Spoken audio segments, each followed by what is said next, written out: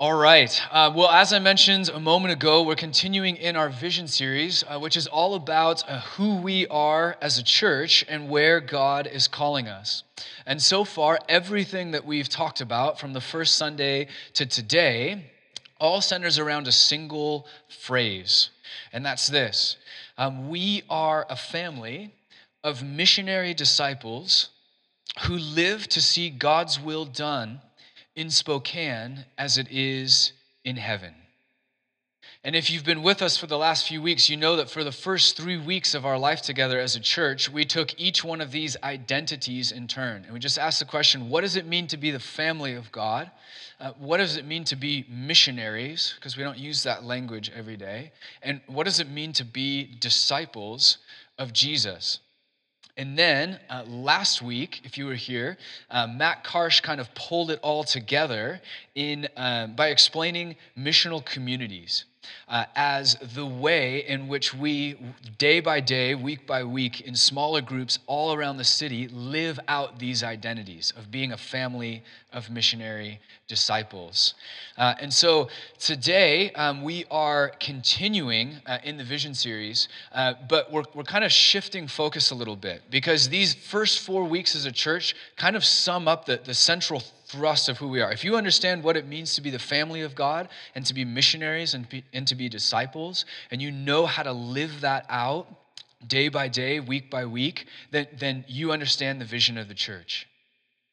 And so we thought about just moving on and starting our next series today. But instead of doing that, we actually feel that there's two more subjects that are central enough to our DNA and who we are as a church that they should be covered in the Vision series. And so we've made some additional room to talk about those things. So 2 weeks from today, we're going to start a series in the book of Matthew, which I'm beyond excited for. I think it's going to be an amazing series, and we're really looking forward to kind of sinking into the scriptures. But before we do that, next week, Tracy is going to talk about the role of justice in the life of the church. And this week, I wanted to share some thoughts on the role of the Holy Spirit in the life of the church. So, if you have a Bible, go ahead and turn with me in your Bibles to Acts 1, chapter 4, and we'll go ahead and get started. As we enter into a discussion on the Holy Spirit, I recognize, I'm highly aware that the role of the Holy Spirit in the life of the church, particularly here in America, has become an increasingly controversial topic, especially in recent years.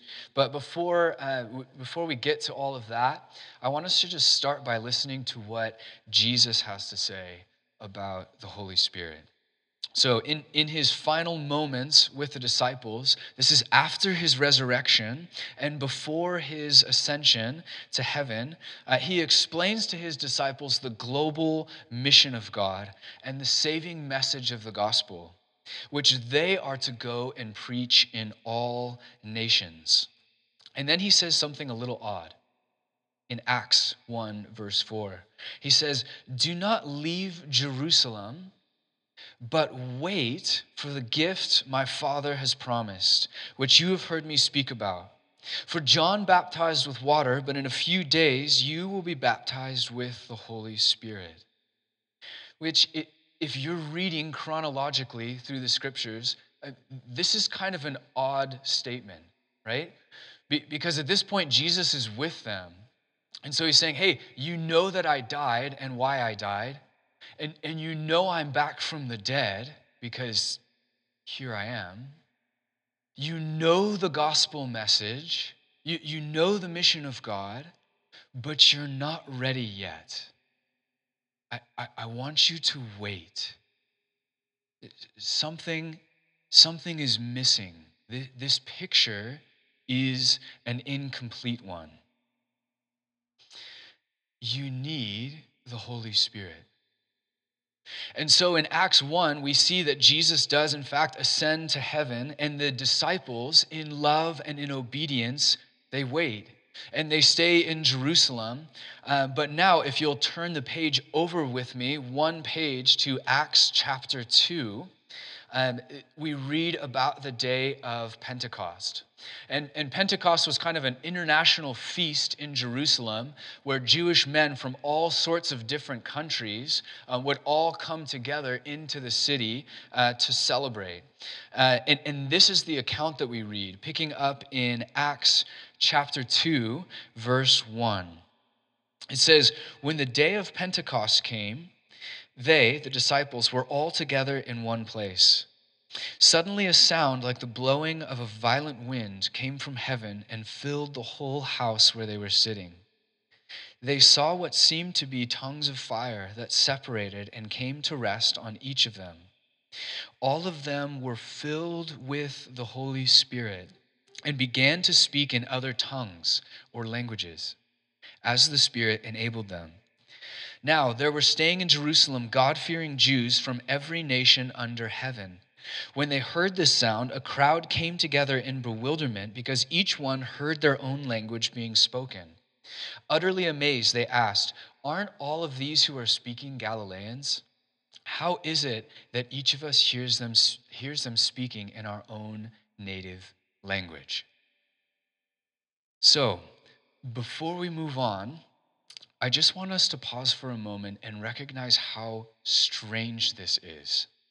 Like, can we just acknowledge together that this is unusual? Like, if any of us had written this story, we wouldn't have written it this way. I mean, a violent wind, tongues of fire, speaking in other languages. This is weird. But sure enough, a crowd of thousands gather because of what's happening. And Peter stands up and he gives the full gospel message. Here's who Jesus is, the awaited Jewish Messiah. And at the end of his message, he says this. He says, "Repent and be baptized, every one of you, in the name of Jesus Christ for the forgiveness of your sins, and you will receive the gift of the Holy Spirit." And thousands repent, and thousands receive. And immediately, in a single Spirit-filled moment, the early church is born. And they receive the Spirit, and they are empowered to live out this crazy new radical way of Jesus. And the further we read into the scriptures, the clearer our view of the Holy Spirit becomes.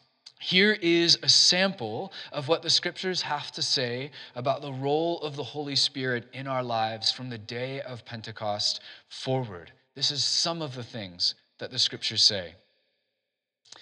The Holy Spirit empowers us as witnesses, gives us words to speak as witnesses, gives wisdom, encourages us, speaks to us, sends us out, directs our steps, telling us where to go and where not to go, who to share the gospel with, and just as importantly, who not to share the gospel with.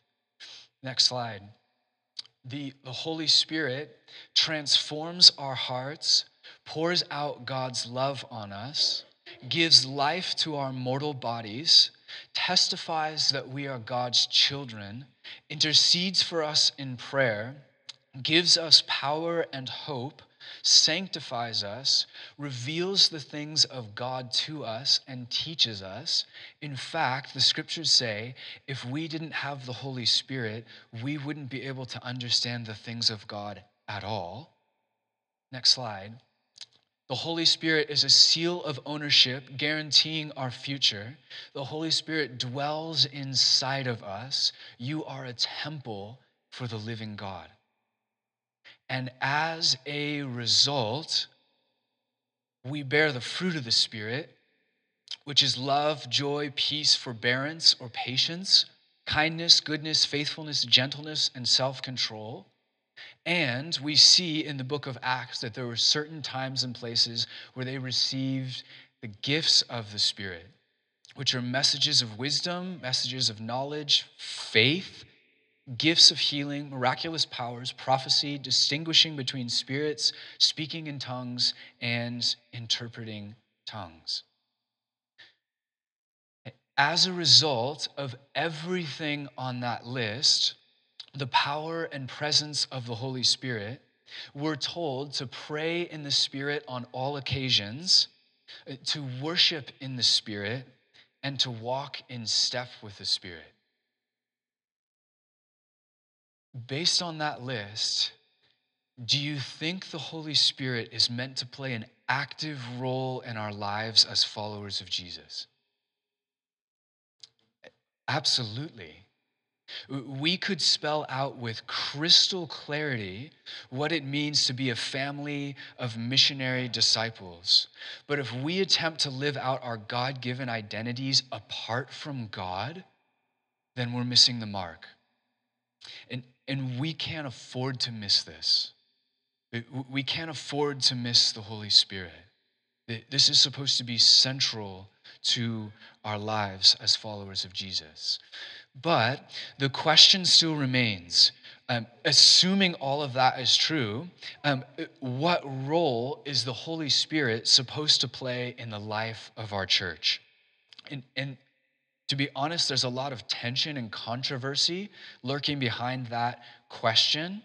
But if you look back through that long list that we just went through, all of the tension and controversy is focused almost exclusively here with the gifts of the Spirit, and a few of these gifts in particular.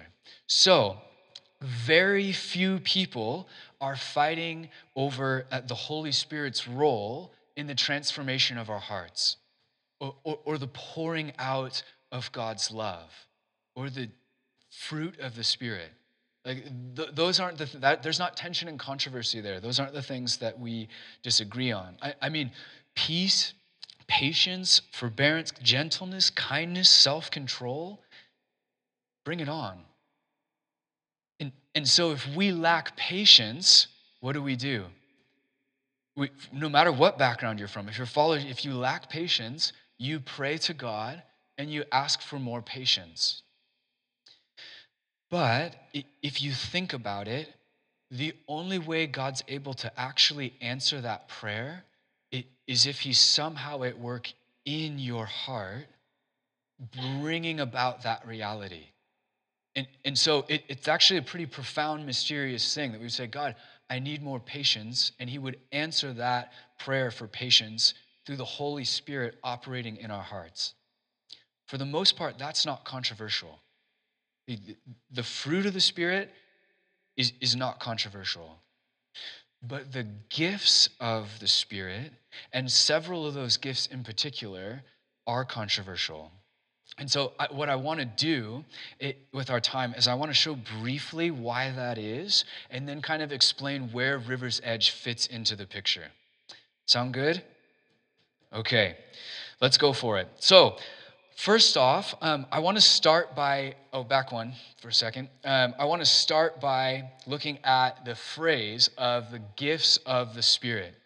And I want to deconstruct that for a second. Because I think one of the ways we've erred in the conversation is that oftentimes we view the gifts of the Spirit as permanent powers which God has instilled or bestowed upon individuals.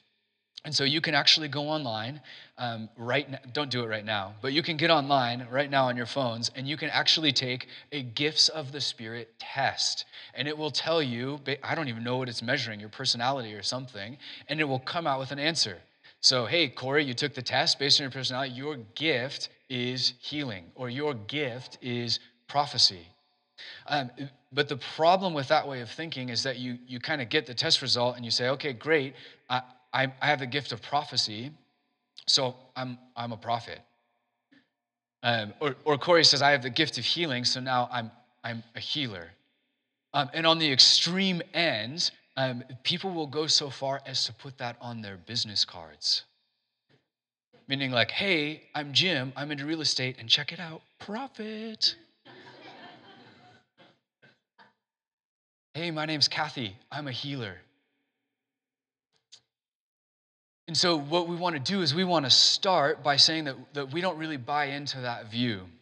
That when we talk about gifts of the Spirit, we think they're better understood as moments where God works through you in response to prayer, a momentary gift that's given rather than a permanent power being bestowed.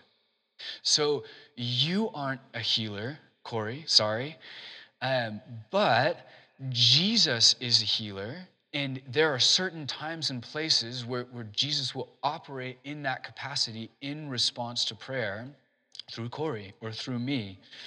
And we also acknowledge in that that there are certain people who God will use repeatedly for those purposes.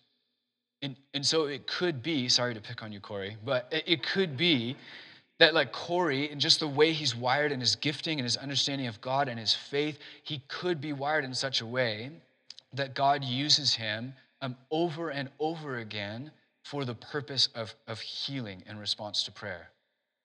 But Corey's not a healer. He doesn't have a license to go around and heal people. I don't have a license to like go around and, as a prophet. But there's certain times and places where God will do that. And so we view the gifts of the Spirit not as a permanent power or license being given, as an I have that power now. That power rests in God, but we think that there are special moments in which God operates through his followers. It's more of a temporary meal, so to speak, that you're enjoying in the moment with God, rather than a power that he's given you. Make sense? Okay. So that's kind of where we're at as a church, what we believe. But as you probably know, not everyone believes that.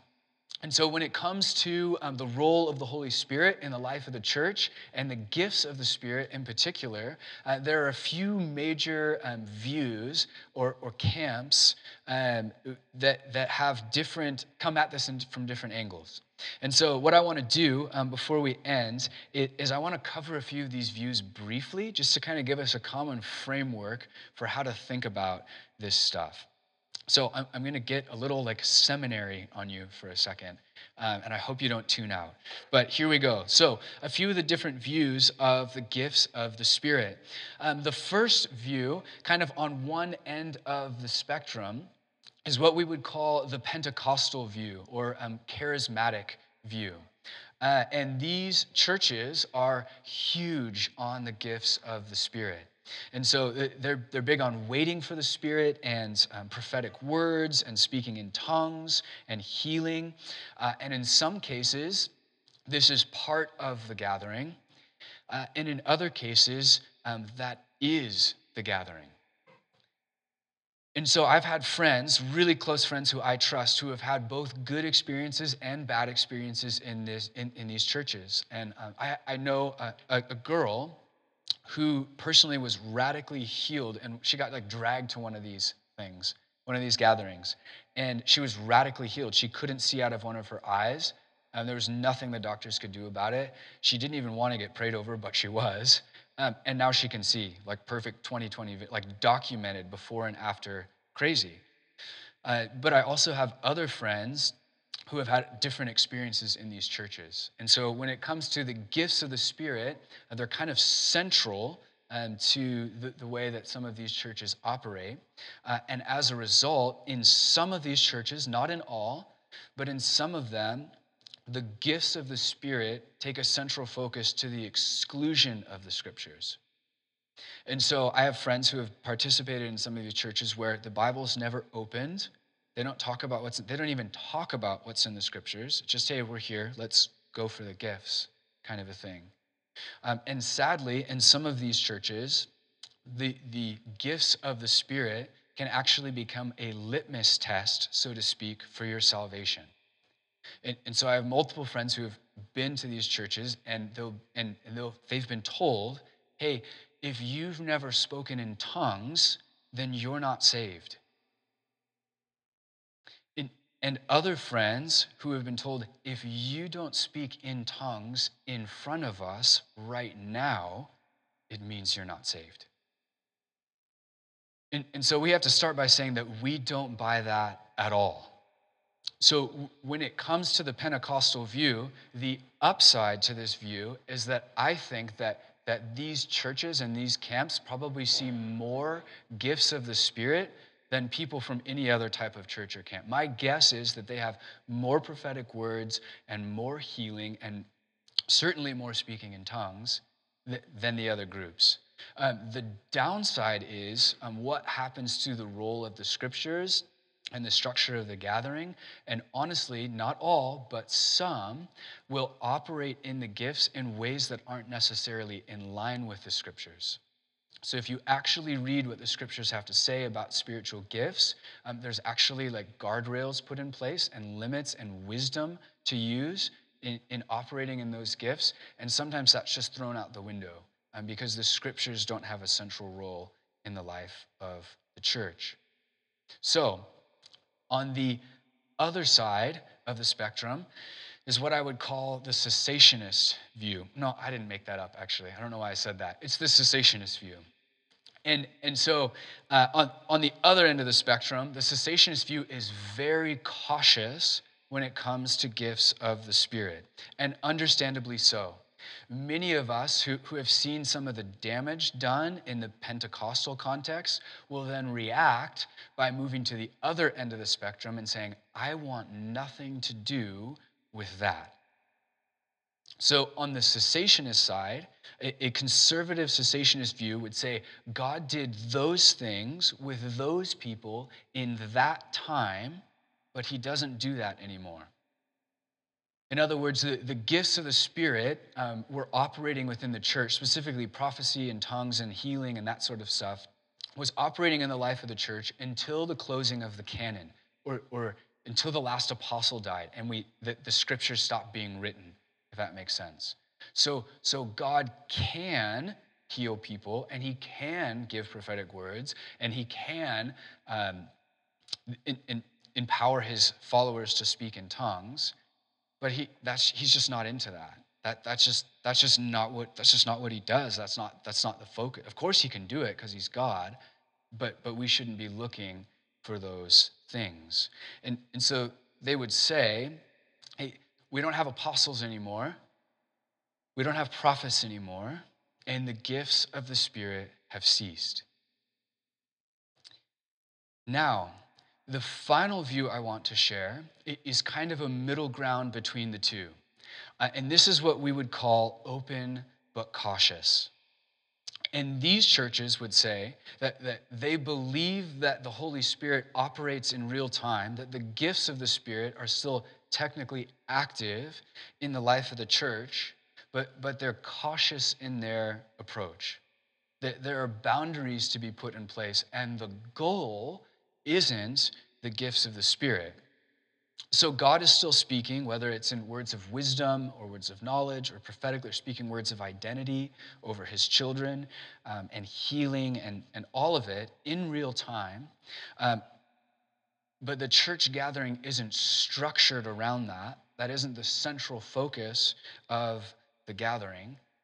But space should be left for God to operate in real time and do real stuff among us. Now, looking back over these different schools of thought, and there are more, but these are the three that we chose to highlight, my guess is that we have people in the room tonight from every one of these camps. And so what I want to do is I want to start by saying that no matter where you fall on this spectrum, truly you're welcome here, and we want you to be part of the community and part of the conversation. At the same time, we want to share that as a leadership team, where we're at and leading the church is the kind of the middle of the spectrum, the open but cautious. And so we don't want to, in the language of Scripture, quench the Spirit of God or stifle the Spirit of God. We want to leave room and time and space for God to operate among us. But there's a balance that we need to strike, because I realized that the second I said the word gifts of the Spirit, some of you started to hyperventilate.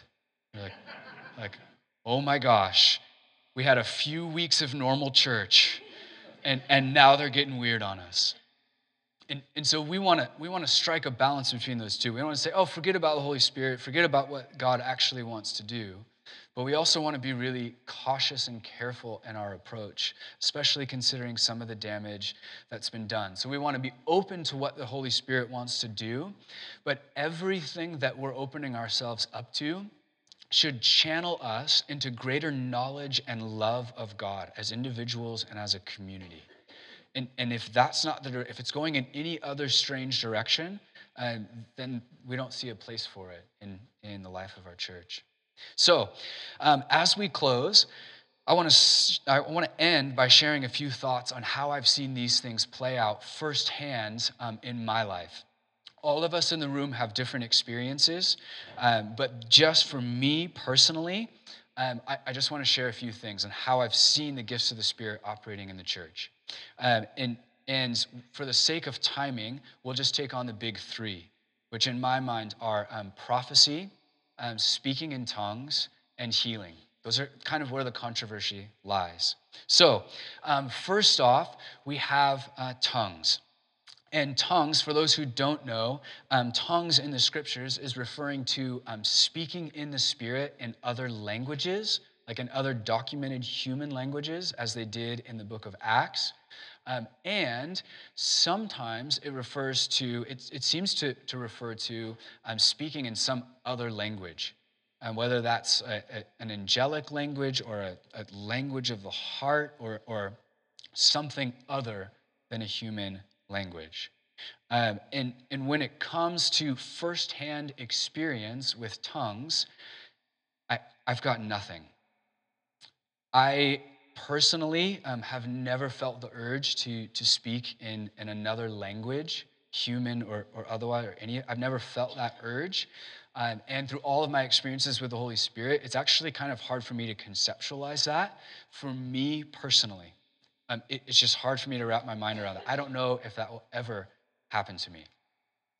In the early church, it was happening all the time, to the point where Paul had to say, hey, this is out of control. If you're going to be speaking in tongues, like one person should share, and there should be an interpreter, and it should be for the building up of the church. And if it's not in that context, then there's no place for it. How you find an interpreter and actually do that, I'm not even sure. But, Paul says, there are actually greater gifts to be desired, and we should desire those instead. And so I'm not bashing on tongues necessarily. There are people even here right now who I love and I trust who have had that experience and spoke in tongues in the Holy Spirit, and we're not outlying that. We're not against that. I'm just saying I haven't experienced that personally.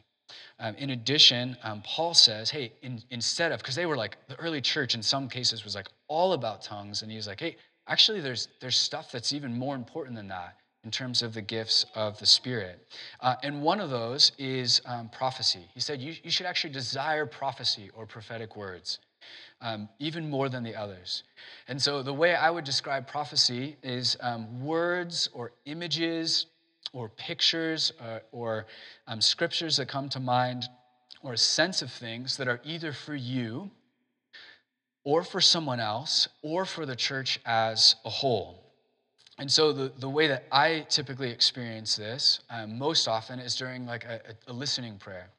So I just say, Holy Spirit, come, which is flawed language, right? Because God's already here. The Holy Spirit's already here. But at the same time, it's kind of helpful to think in that terms of, Holy Spirit, come.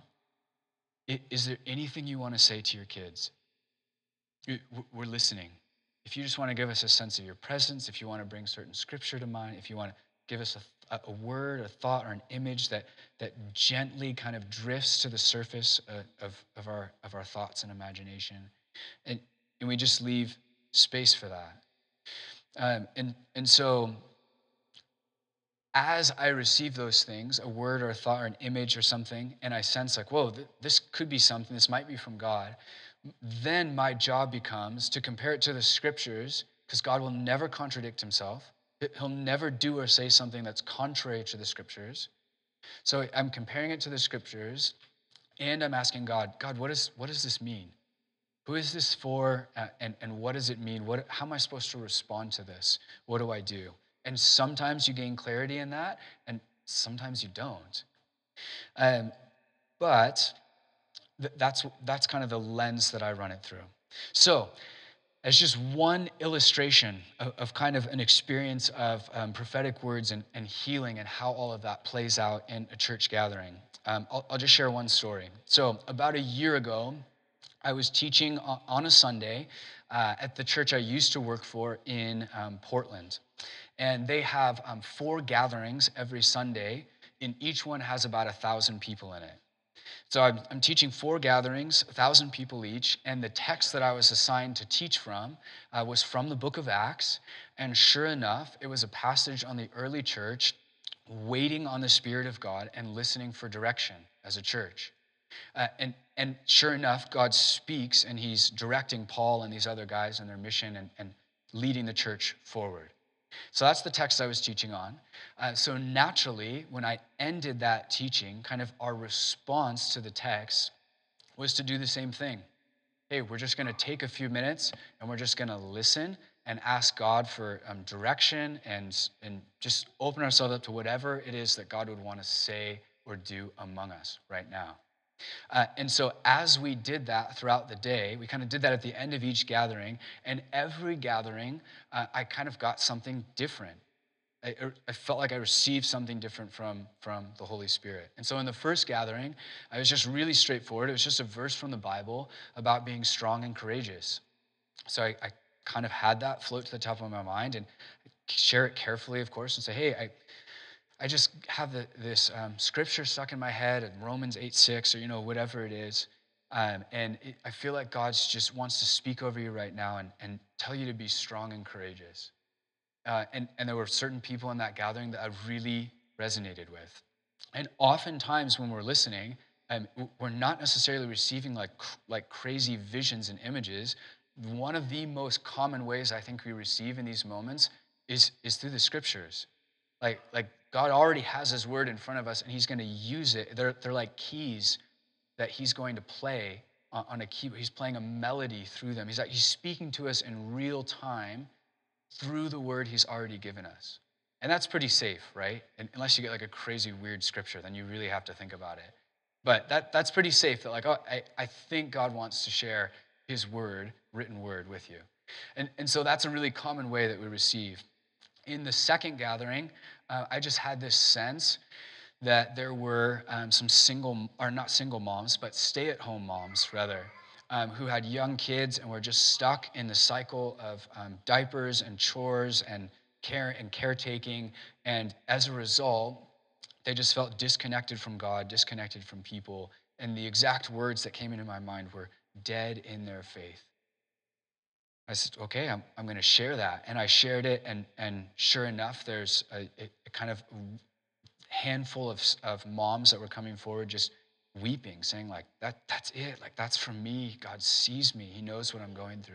And they went into the prayer room and received prayer, and it's just a really powerful moment. At the third gathering, I just got this sense that there was people who were new to their faith. Like, oh, there's a bunch of people like standing on the fence, wondering whether or not they should just jump in and follow after Jesus. And I shared that. Just, hey, I just have the sense that there's a handful of people here checking out the Jesus thing, and that God's just inviting you to jump off the fence. He's inviting you deeper. And sure enough, after the gathering ended, I found out that there was a large youth group there from another city. And most of the people there were open to Jesus but hadn't accepted him yet. And I don't personally know how they responded to that. I honestly don't. But I thought, okay, there's actually something there that probably meant something for this large group of people.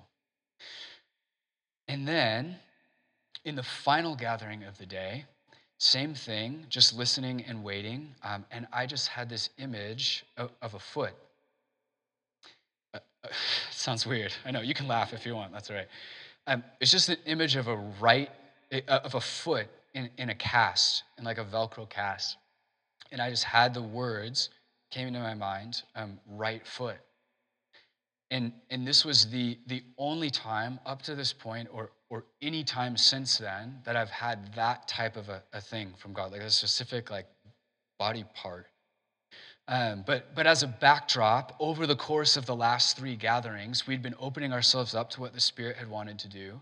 And it was just this unprecedented day in the prayer room for people being physically healed, which happened from time to time at the church. But this was like a really unique day. And so over the course of those 3 gatherings, like a dozen or so people had been physically healed of different things. And I had that as a back in the back of my mind. And then I have this image of a right foot in a cast. And I'm terrified at this point. I'm thinking like, oh my goodness, like here I am on stage in front of 1,000 people who I just asked to listen to what the Holy Spirit would want to say. And now I'm terrified to share what's in my mind. And so one of the things that I do, because I'm a very visual person and I tend to receive that way, because we're always cautious. Is that me? I don't know. Is that me just making that up in my imagination? Or is that God? And so one of the things that I'll do personally is I'll kind of take that thought or that image and push it out of my mind and kind of actively try and think about other things or receive something else, just to kind of test it. So if I push it out and try and think of something and it comes back again, and I kind of push it out and it comes back again, I'm like, okay, maybe there's something here. And so that's what I'm doing as I'm like standing in front of 1,000 people, like, no, God, not that. Like, please don't make me share that. This is like the scary part of life in the Spirit. And it kept coming back. And so I'm standing there just thinking, if I'm not faithful with this, one, it's totally hypocritical because I'm asking everybody else, like, listen to the Spirit, do what the Spirit says. And I'm like, I can't do it. So I want to be faithful in that, right? But the other thing is I just have this growing sense that, oh man, if I don't share it, I'm just going to regret it. If I just keep this to myself and I'm denying a chance for God to potentially work in this moment. And so at the end of our listening time, I just stood up and I said, hey, as we were praying and listening over these last few minutes, I just got this image of a right foot in a cast. And I just have this sense, I could be wrong, but I just have this sense that if you're here, that God might want to heal you today. And it's a really scary thing to share, but hey, if you're open to that, if that's you and you're open to it, there's a prayer room over here, and we just invite you to come and receive prayer for that. And so I finished and walked off stage and went and sat down, having no idea if that actually matched anyone in the room. And then something happened.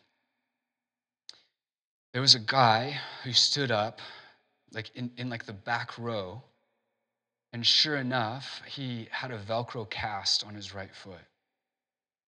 And by now we're in the back set of worship, but it's in that moment right in between worship songs where it's quiet.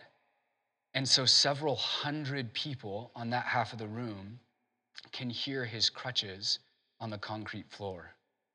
Just tap, tap, tap, is moving right in front of everyone into the prayer room. And so the next worship song starts and we're worshiping and doing our thing. And sure enough, a couple minutes later, he comes walking back out of the prayer room. Not limping, he's walking. And he has his Velcro cast under one arm, and he's raising his crutches above his head with the other one, praising God. And in that moment, you could feel the energy in the room. It just rippled through that place. God's alive.